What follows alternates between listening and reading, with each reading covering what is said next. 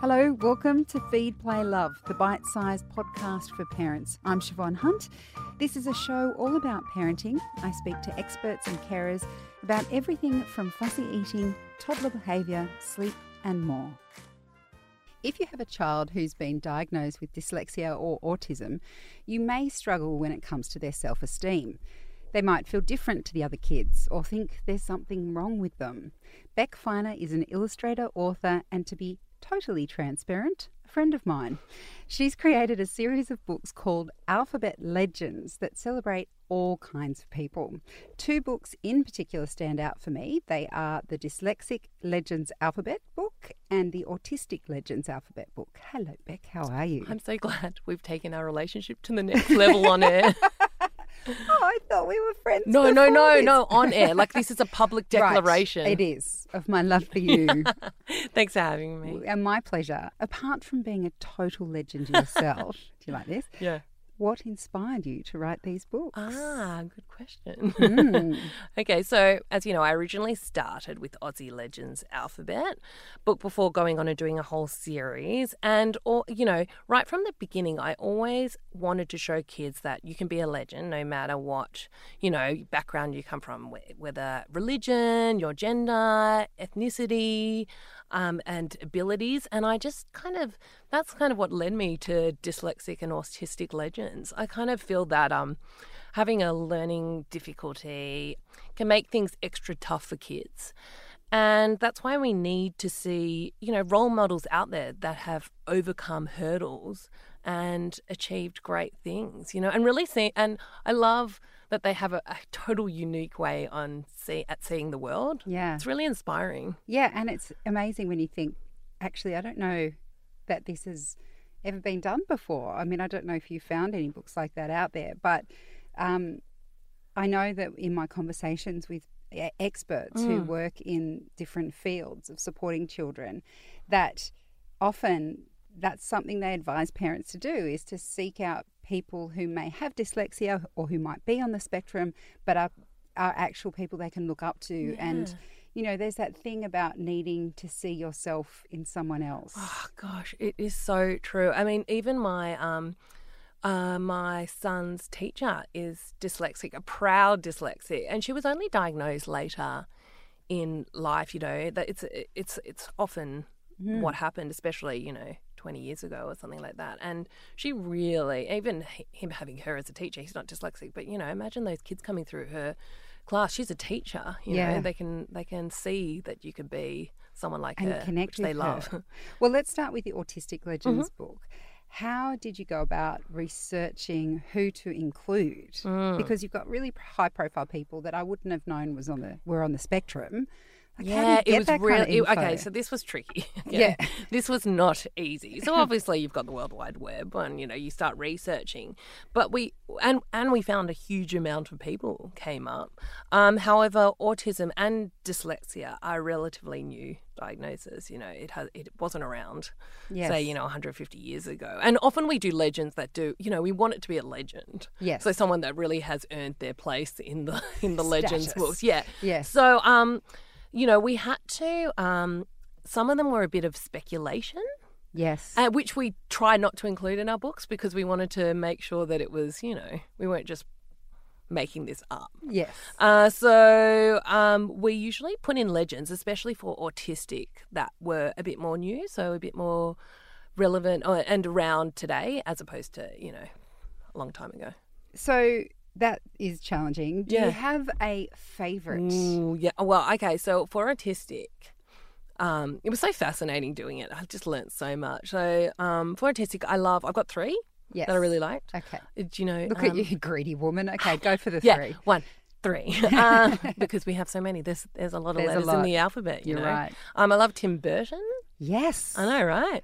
Cool. Yeah. And look at the films he made. I know. Slightly scary. I don't know if my children would actually. Oh no, they've watched The Corpse Bride now. Charlie. They're quite didn't he do Charlie and the Chocolate Chocolate Factory? He did do Charlie. Yeah, yeah, that's a freaky movie. Did he do Edward's sister? Yeah, it's very your kids watched PC.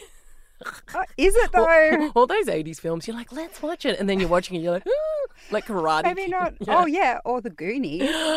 I was terrified when I watched Oh, it. no, the kids wouldn't want to watch that. I loved everyone must know Hannah Gadsby, Yes. the Australian comedian. I love her. Yeah, yes. and you know what? I love that she said that neurodiversity is a normal part of life and that diversity is strength. How cool is that? Yeah. You know, she really She is an And she's awesome a role strong model. lady. Yeah. Really strong. And, you know, Greta Thunberg. Thunberg, I heard later. Look, Thunberg. I don't It's know. a Greta Thunberg. So, you know, who's the climate activist girl, who said that she didn't become a climate change activist in spite of autism, but because of it. And, you know, in fact, the teenage legend sees her autism as kind of a superpower that allows her, you know, to really hone in on climate change and not be distracted. Yeah. That's like a I know, superpower. and it's amazing to think of everything she's achieved. Yeah. And just how amazing her communication skills are, considering that can be really challenging. Yes, so true. Depending on where you fall on the spectrum. Yeah. But Yeah, exactly. And, you know, and I just love the fact that she sees it as strength. And for kids reading about that, you know, I'd be like, oh, that. And she's not, how old is she? I don't know, maybe 16, 17 now? God, she makes me feel like. I know. What have we done with our lives? You've done all the alphabet books. I know, Let's but be I fair. only started them like quite late. Okay, well, look, you weren't a child prodigy, but you're making up for it now. Thank you. Okay, we Thanks can't very all be much. child prodigies. I know. And what about dyslexia? Oh, Did you yeah. have- Okay, so did you know? Oh, well, okay, you have flicked through the book. Yes, but maybe I didn't get to all the pages. Come on, surprise me. So Albert Einstein was dyslexic. I think I did see that. Yeah, but that's cool. I kind of love the fact that he basically came up with the most famous scientific formula, but he experienced learning difficulties and was a late talker. Yeah, You know, didn't he only talk at like 4? I've no idea. Yeah. But he was waiting to have something good to say. He was, wasn't he? E Equals. Imagine if he did that at 4, then you'd feel really. I know. And then he married his wife. We've actually done some things on his wife. She was equally a badass scientist. Oh, wow. Yeah, it was pretty cool. And then I love that I discovered that Leonardo da Vinci, you know, the artist. Do you know how they just Thank you for letting me know that. he's an artist. He is not a Teenage Mutant Ninja Turtle. He's both. Let's be fair. Yeah. So they discovered that all his notes were written in reverse.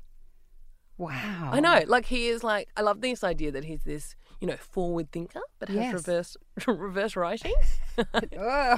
How cool is that? It's like, so Oh, yeah. yeah.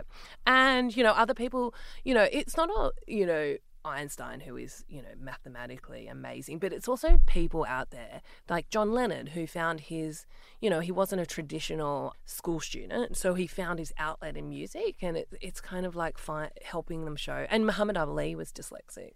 So, you know, all these people that were not traditional school kids that just found their outlet and really, you know, honed in on it. Yeah. It's amazing. I love them. I love all of those books. Yeah, thank you.